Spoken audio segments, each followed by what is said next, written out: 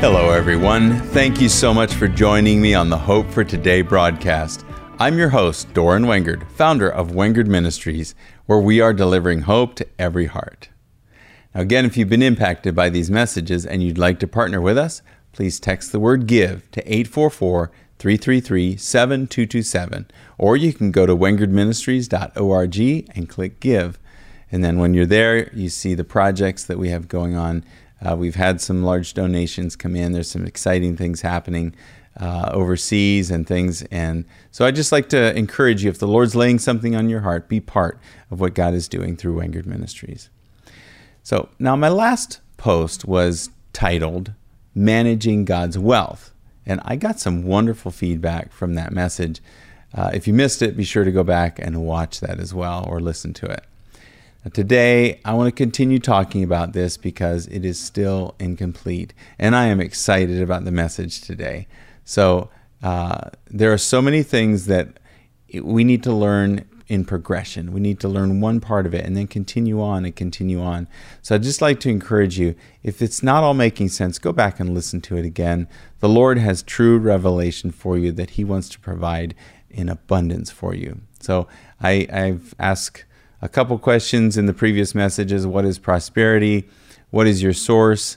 I'm praying that each one of you is walking in the blessing and favor of Jesus.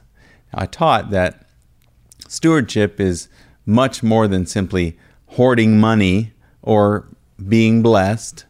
True stewardship is intimately and clearly knowing the Father's heart.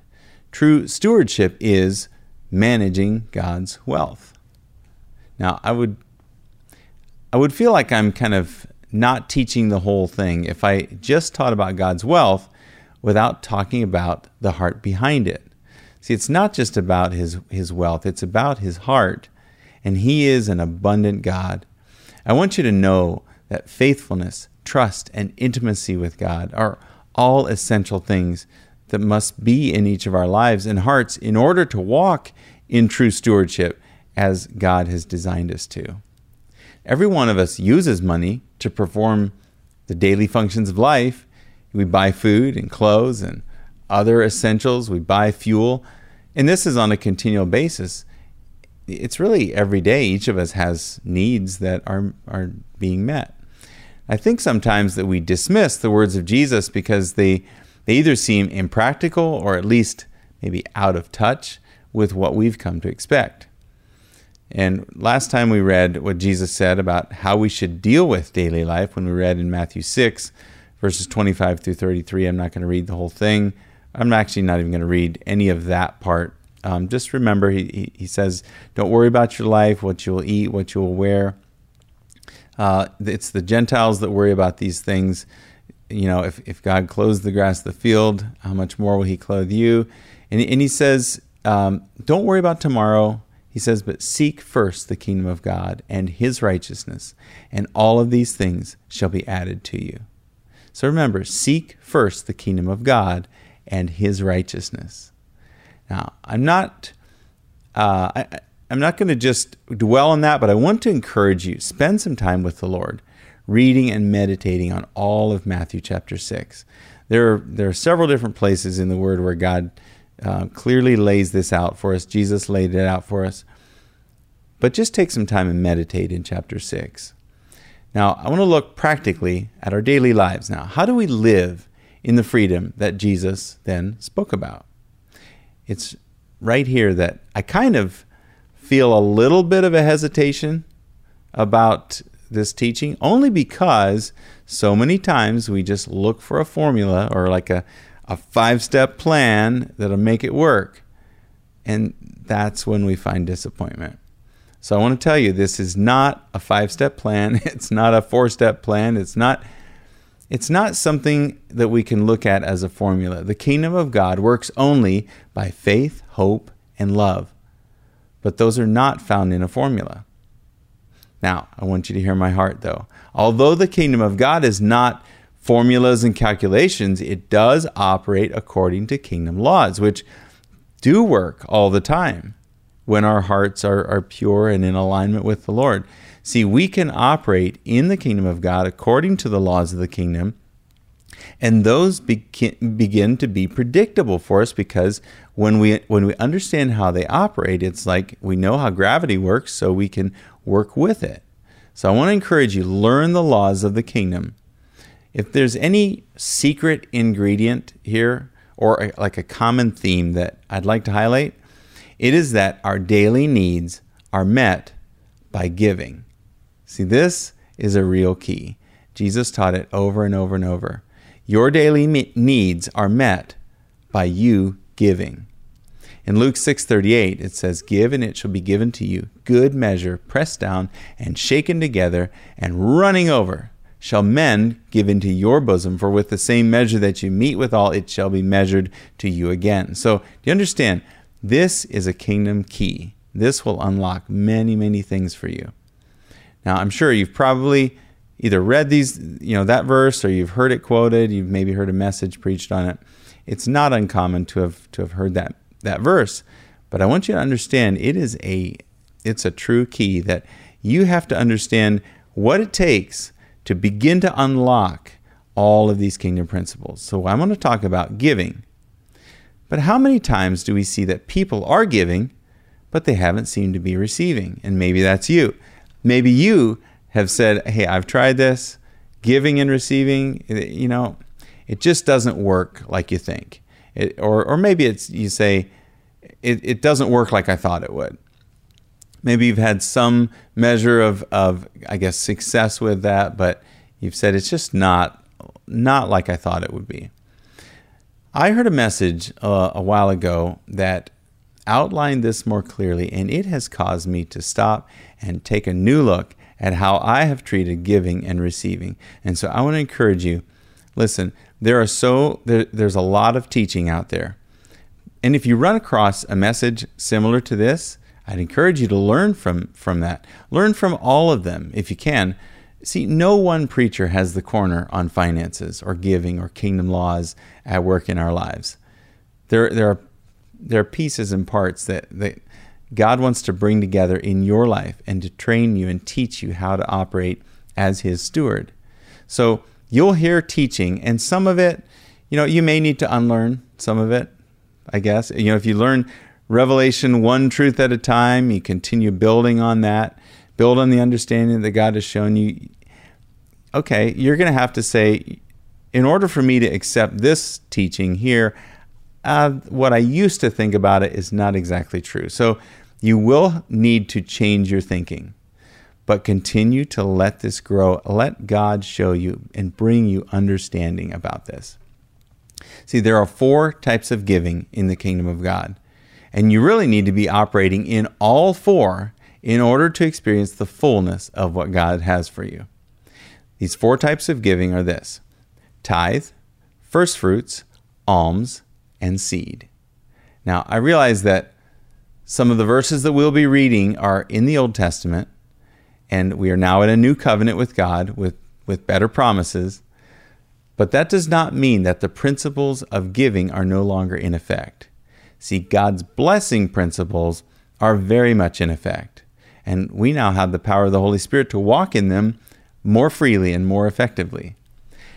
Now, I'm going to test you right here with the verses that I'm starting with. As soon as I say the reference, many of you will tune me out or shut it off completely because you think you already know what I'm going to say. Now, but my bet is that you don't know what I'm about to say. So do yourself a favor and hear me out. I want to start with the tithe by reading Malachi 3, verses 10 and 11. Okay? I'm sure you've read these. I'm sure you've heard verses on Malachi 3. Verse 10 says, "Bring all the tithes into the storehouse, that there may be food in my house. And try me now in this, says the Lord of hosts, if I will not open for you the windows of heaven and pour out for you such a blessing that there will not be room enough to receive it. And I will rebuke the devourer for your sakes, that he will not destroy the fruit of your ground, nor shall the vine fail to bear fruit for you in the field, says the Lord of hosts." Okay. I'm sure if you've heard a message on this, you've probably heard some of the verses before. I realize that some of these verses talk about robbing God and being cursed with a curse, and that is definitely old covenant because Jesus has redeemed us from every curse. Okay? But the principle that I want to focus on is found right there in verse 11. Okay? When we give a 10% tithe to wherever we are being fed spiritually, then God will rebuke the devourer for our sake. See, tithing 10% is an act of obedience, and it's really the first step to walking in financial freedom. And I've heard plenty of people talk about, I don't tithe and I'm not planning on it. You don't need to. It's something from the Old Testament.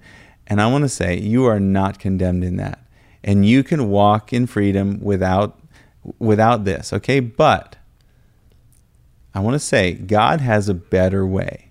He has a fullness and completeness that begins with tithe. And it is because of this act of obedience, and it is the beginning of an act of worship where we give 10% to our source, okay?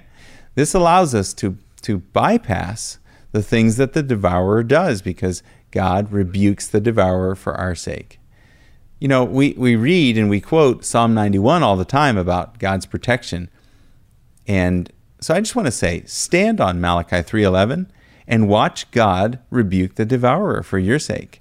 When something happens, try him in that and say, this is your promise. You promise to rebuke the devourer, and I promise you he will. He is good for his promises. Now, the second type of giving is called first fruits.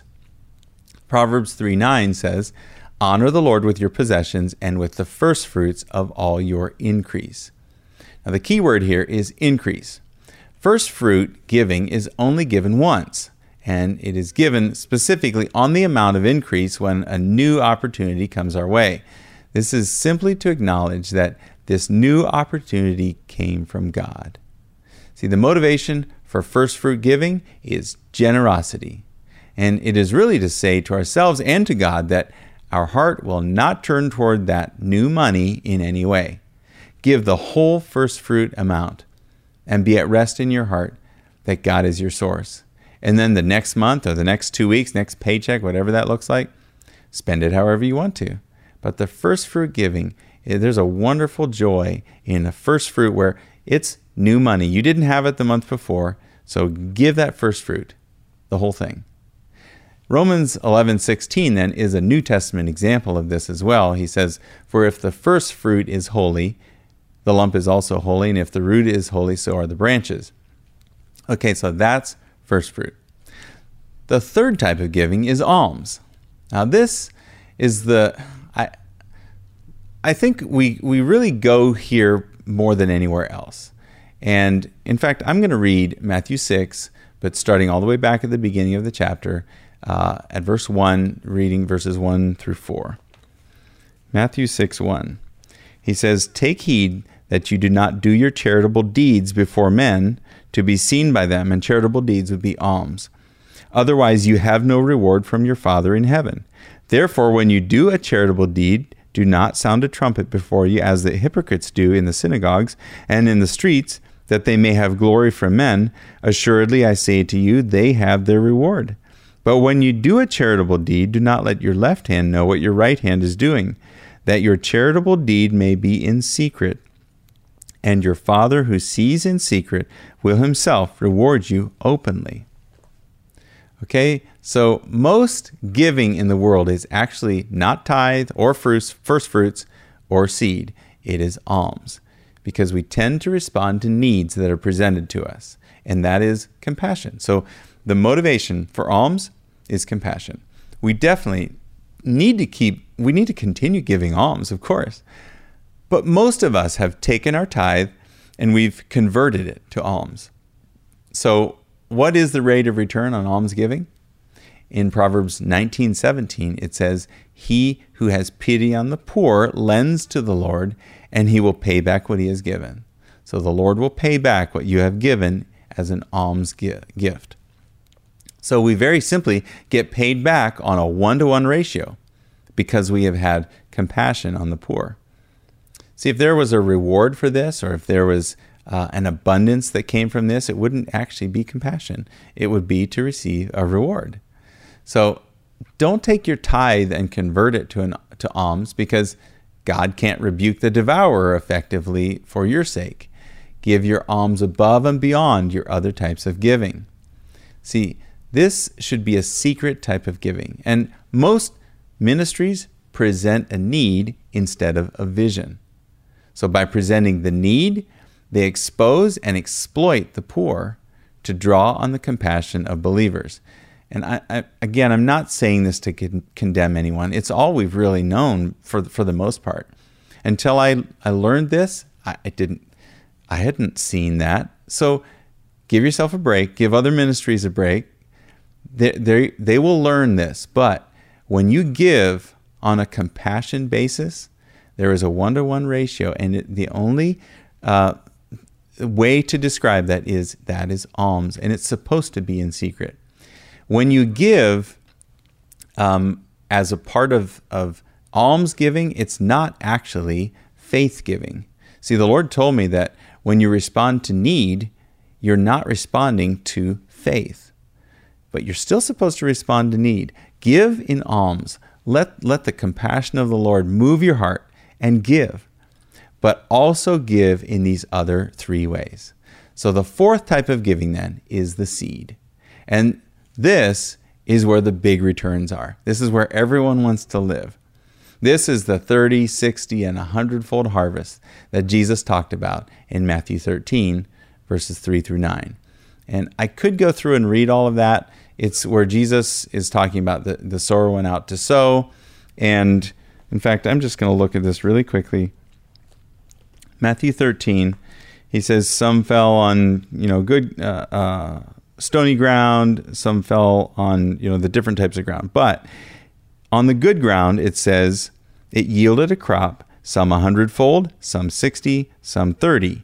He who has ears to hear, let him hear. I know Jesus describes this as the seed is the word. So the word goes out and falls on different types of hearts or soil. But I want to say this, the principle of return works with anything that we sow as seed.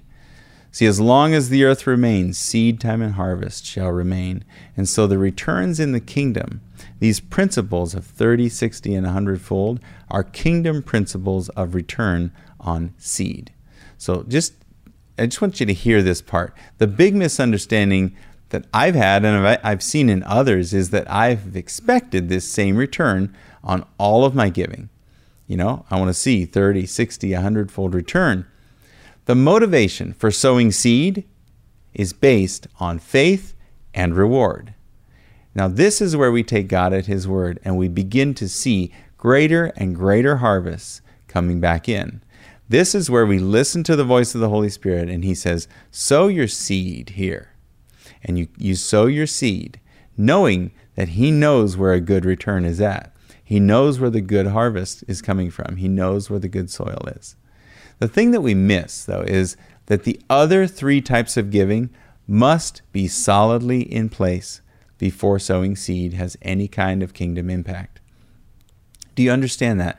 The other 3 types of giving must be in place. If we go right to sowing and we've bypassed tithe and first fruits or alms, our motivation has then changed from faith to self. And that is what we have seen over and over again. I've done it where I want to see a return. And so I say, I'm sowing seed, but it's all about the return. It's not about the other types of giving. So I've had to pull back and start over and say, what are the types of giving that I'm doing? And I want to ask you this. Are you tithing? Are you giving first fruits on new opportunities, new money that comes in for something that happens in your life? Are you giving alms out of compassion? I want to repeat the motivation for these 4 types of giving. So tithe is obedience. First fruits is generosity. Alms is compassion. Seed is faith and reward. Do you see the heart behind the progression of giving? Listen to this. This is how the Father works. By the time you get to where you are truly sowing seed, your heart is then able to receive the abundant harvest without turning toward it and worshiping it. Do you understand that? when you have given tithe, when you have given first fruits, when you have given alms, and you have sown seed in faith, listening to the voice of the Holy Spirit, your heart is able to receive the abundant harvest, and it won't turn toward that harvest and worship it.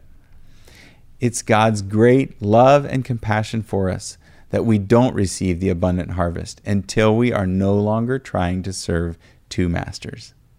Our obedience, generosity, and compassion toward others truly prepare us to receive the 30, 60, or 100-fold abundance of true prosperity. I'm hoping that the principles that I've taught you today will be the keys that unlock all that God has prepared for each of you. I've seen these principles work all around the world, so begin today by giving tithe, first fruits, alms, and seed. Now may the God of hope fill you with all joy and peace in believing, that you may abound in hope by the power of the Holy Spirit. God bless you.